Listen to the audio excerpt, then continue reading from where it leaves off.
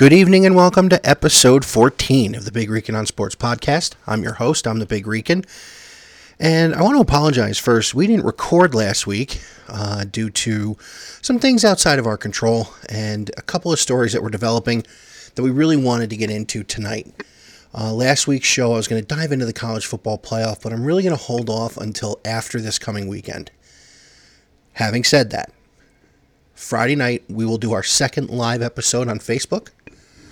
And this will be in anticipation of the greatest Saturday on the calendar every year. Rivalry Saturday. We're at high noon on the Gridiron in Columbus. The greatest rivalry in all of sport will kick off for the 105th time. That's right. It's that team up north against our Buckeyes. Michigan, Ohio State. Even though the game is on Fox, game day will be there. And it is going to be one for the ages, I really think. This is going to determine who goes to the Big Ten Championship game to play Northwestern. This is what I anticipated all year. But we're going to get into that on Friday. So for tonight's episode, we're going to do a little recapping, a little handicapping, and a little preview. Let's start with the handicapping. If it goes the way I think it's going to go, for the second year in a row, people are going to be calling for 8 teams in the college football playoff. And like I said, we'll dive into that again after rivalry week. But I just want to kind of prepare everybody. The majority of what you are hearing coming out of ESPN and all the other pundits is that no matter what Alabama does, if they get to the SEC championship game and lose in a close one, they're going to get in the playoff for the second year in a row. And at that point in time, Nick Saban could have 3, that don't include a conference championship, and 4 he will never have earned the right to play for. But again, we're going to go into that next week. The recapping. Last weekend of the Hot Stove Awards in Major League Baseball. And as predicted, on Wednesday, November 14th, Jacob deGrom became the 4th man in New York Mets history to win the Cy Young Award. Here's where I got tripped up. I did not believe at any point in time that Jacob deGrom would win the Cy Young Award and only not have one first place vote. He had 29 out of 30. It was a landslide for the guy who they're saying on MLB Network may have effectively killed the win as the stat for pitchers. This was huge. deGrom was dominant, and it finally proved with this year's vote that they are starting to take into effect that there are teams that are not as good as the performances they are getting day in and day out from pitchers. Now, here's the thing. We've seen people on last place teams win the MVP award. The first one was Andre Dawson way back in 1989. Having said that, we're finally seeing it with pitchers. It was always pitchers who were on great teams, who won a lot of games outside of Steve Carlton many years ago when he won 27, and the Phillies, I think, only won like 57, 58 games. But having said that, deGrom's vote was the right one. And the one guy who did not vote for him, he made a good point. I mean, that's what he views it to be, and that's fine. One thing I will say about him not voting for Jacob deGrom, he really didn't cover baseball all that much this year and should not have been allowed to vote. But that's just me. The other awards were predictable outside of J.D. Martinez not being in the top 3 for the MVP in the American League. Mookie Betts wins the AL MVP going away. Christian Yelich as well wins the MVP going away. And his buddy Baker Mayfield was there. You had the Rookies of the Year, Acuna and Ohtani. It really wasn't a whole lot of question marks. The question mark, in my opinion, was in the American League. Was Verlander going to have enough support to win it? Was Kluber going to be the quiet surprise he always is? Or was Blake Snell, who led the league in wins, going to win? And Blake Snell won. So good for Blake Snell. Now it's hot stove season, and it's starting to heat up. Today, The Yankees send one of their prized prospects in Justice Sheffield to Seattle for James Paxton, which we know him. He's the one that got attacked by the Eagle on opening day last year. But he is the lefty the Yankees have needed. He is going to bring some stability to that rotation that the Yankees haven't had for a while. CC Sabathia is no longer what he once was. And J. Happ is a free agent. Severino still has not proven to anyone he can pitch in the month of October. The Yankees needed this. Do I think giving up Justice Sheffield was the right move? I don't know. He really didn't pitch a lot in the major leagues, so you don't know what you have. But me personally, I'm a big proponent of having your players that you draft and bring up or that you trade for and groom in your farm system should be on the team. So what I'm more shocked about is that the Yankees didn't go to the Marlins to get this player, as they have their guy in the Marlins front office. Trade rumors out of the Mets camp that the San Diego Padres are willing to mortgage their future for Noah Syndergaard. Brody, I don't think you listen, but you should. You need to sign Thor, not trade him. You need to sign DeGrom, not trade him. You need to sign Wheeler, not deal him. You need to sign Steven Matz, not trade him. And find them a lefty to go with Matz. That's not Jason Vargas. Big shout out to Brody for going to Arizona and seeing Peter Alonso play. I still think they should have made him a third baseman with all the injuries to David. But Alonso looks like he's going to be the real deal. This past weekend, speaking of recapping, before I get into last weekend, let's go back 2 weeks ago.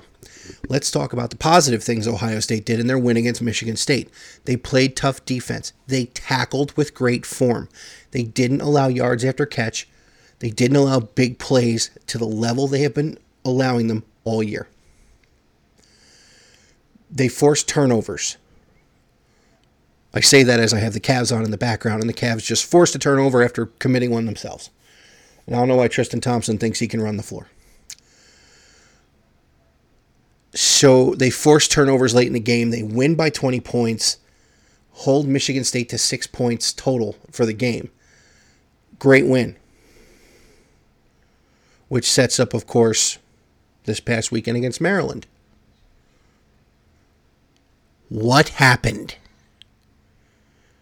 By the end of the first quarter, Maryland's running back had almost 160 yards on the ground. He ran the ball 4 times.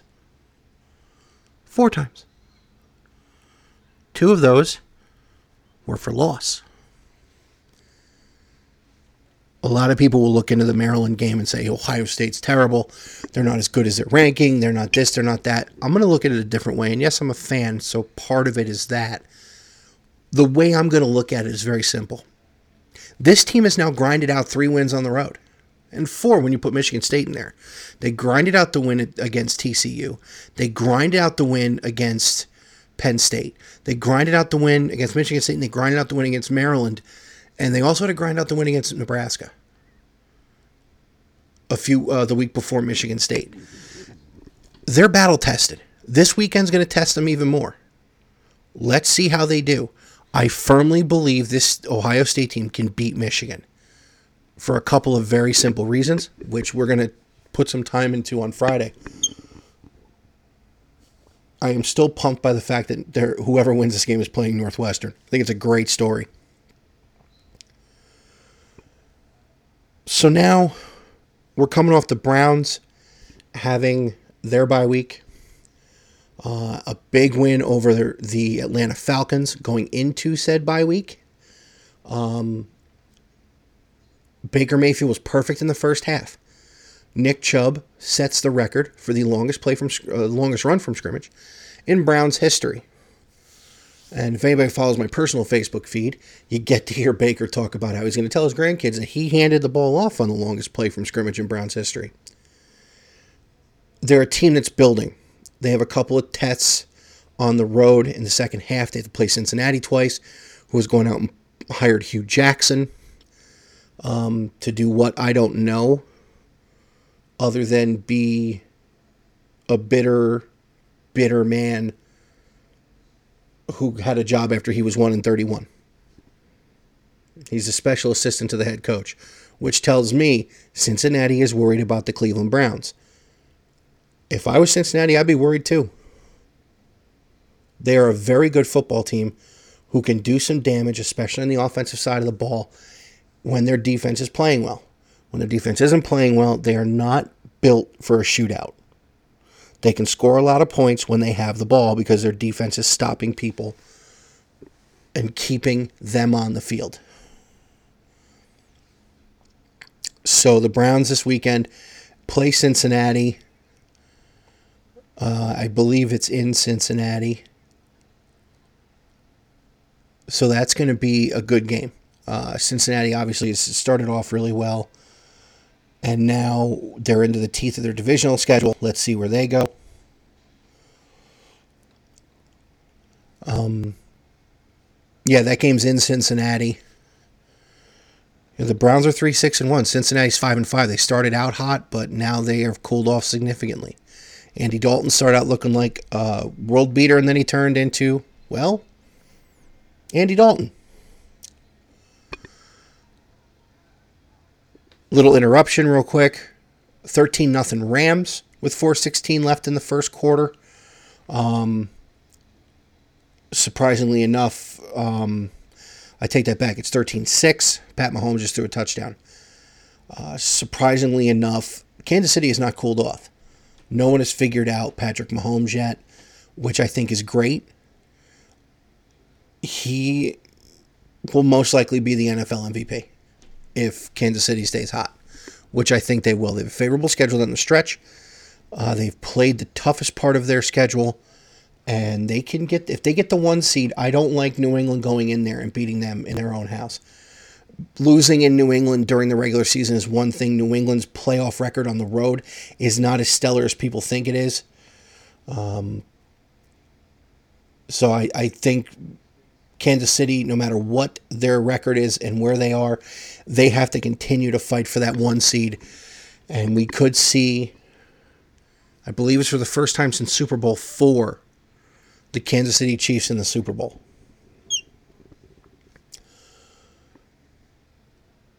So now let's go to my Cleveland Cavaliers, who I have on in the background as I sit here, and they are getting smoked by the Detroit Pistons going into the fourth quarter in Detroit. But to be honest, no one cares about tonight. No one cares that they're going to fall to, I believe it's 2-12.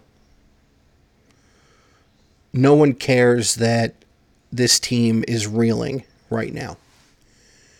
Whether it's due to injury or whether it's due to underachievement or whether it's due to not knowing what they're doing in the front office. Bottom line is this. The Cleveland Cavaliers are almost a laughingstock. But they're my team. And I root for them and I watch them as often as I can. You gotta love this Fox Sports app that you can cast to your television. Because that's how I watch the Cavs. And it's Fred and it's AC and it's my guys. But the big one, what may be the biggest game on the Cavs schedule, is Wednesday night. To steal a line from Mr. Tolkien, it's the return of the king.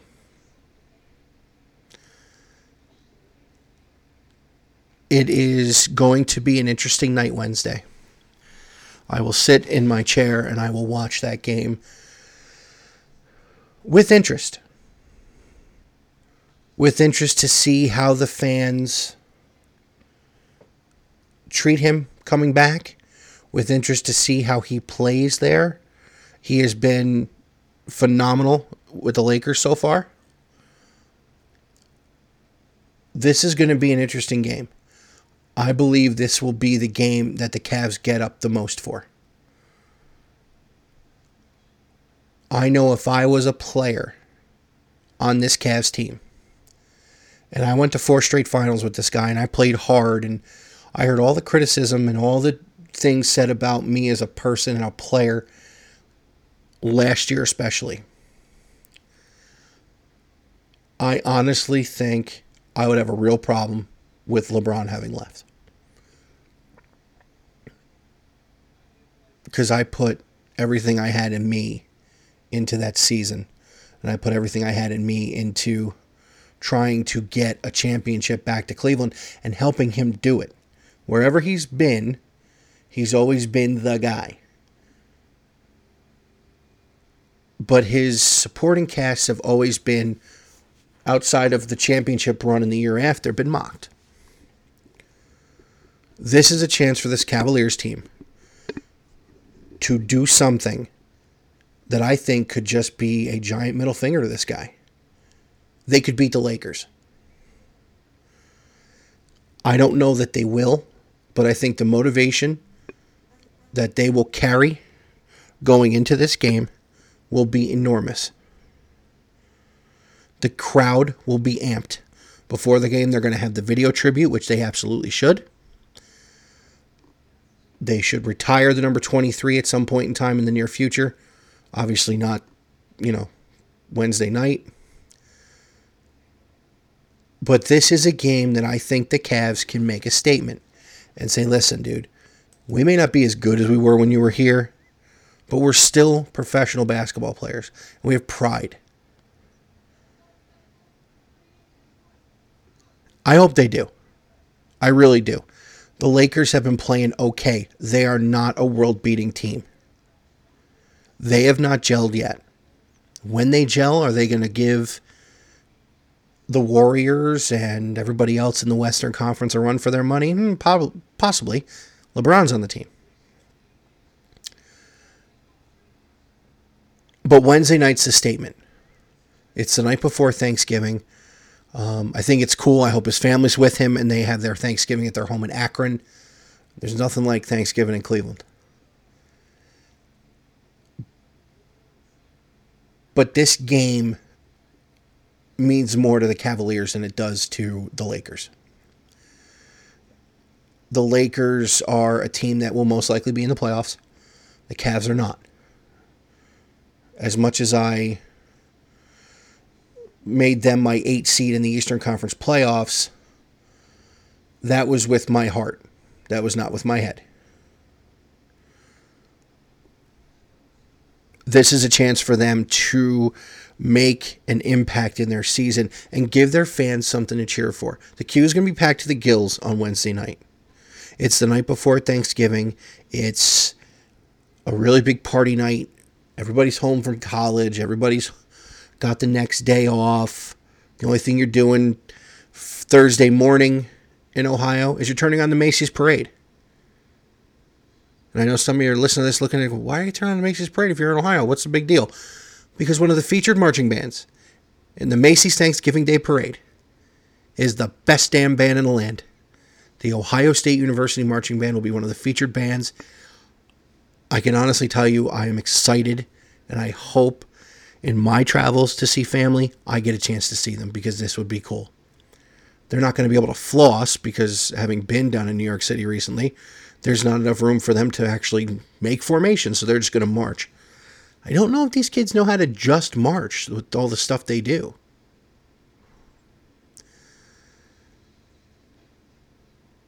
And it all leads up to Saturday.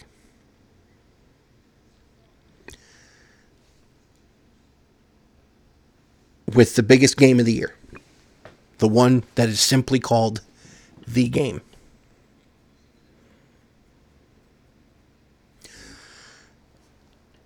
I want to skip back to the NBA for a second. And I want to talk about what happened with the Golden State Warriors recently.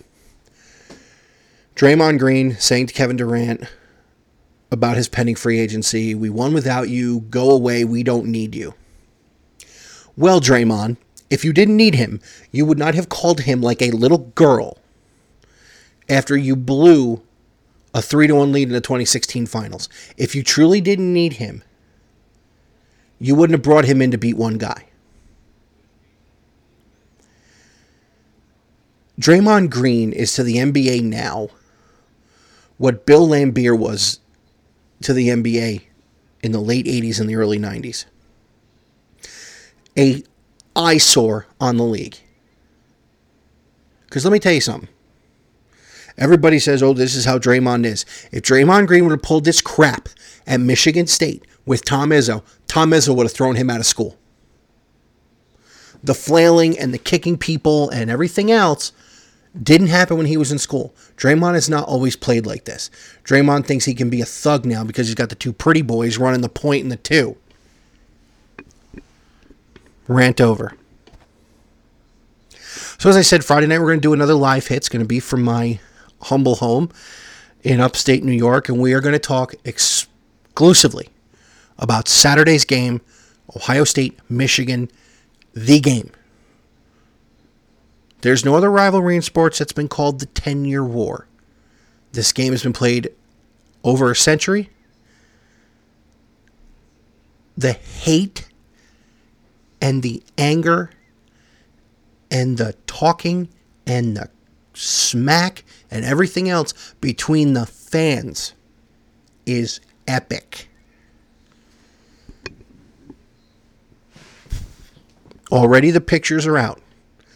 Every M in the city of Columbus has been X'd out with red tape.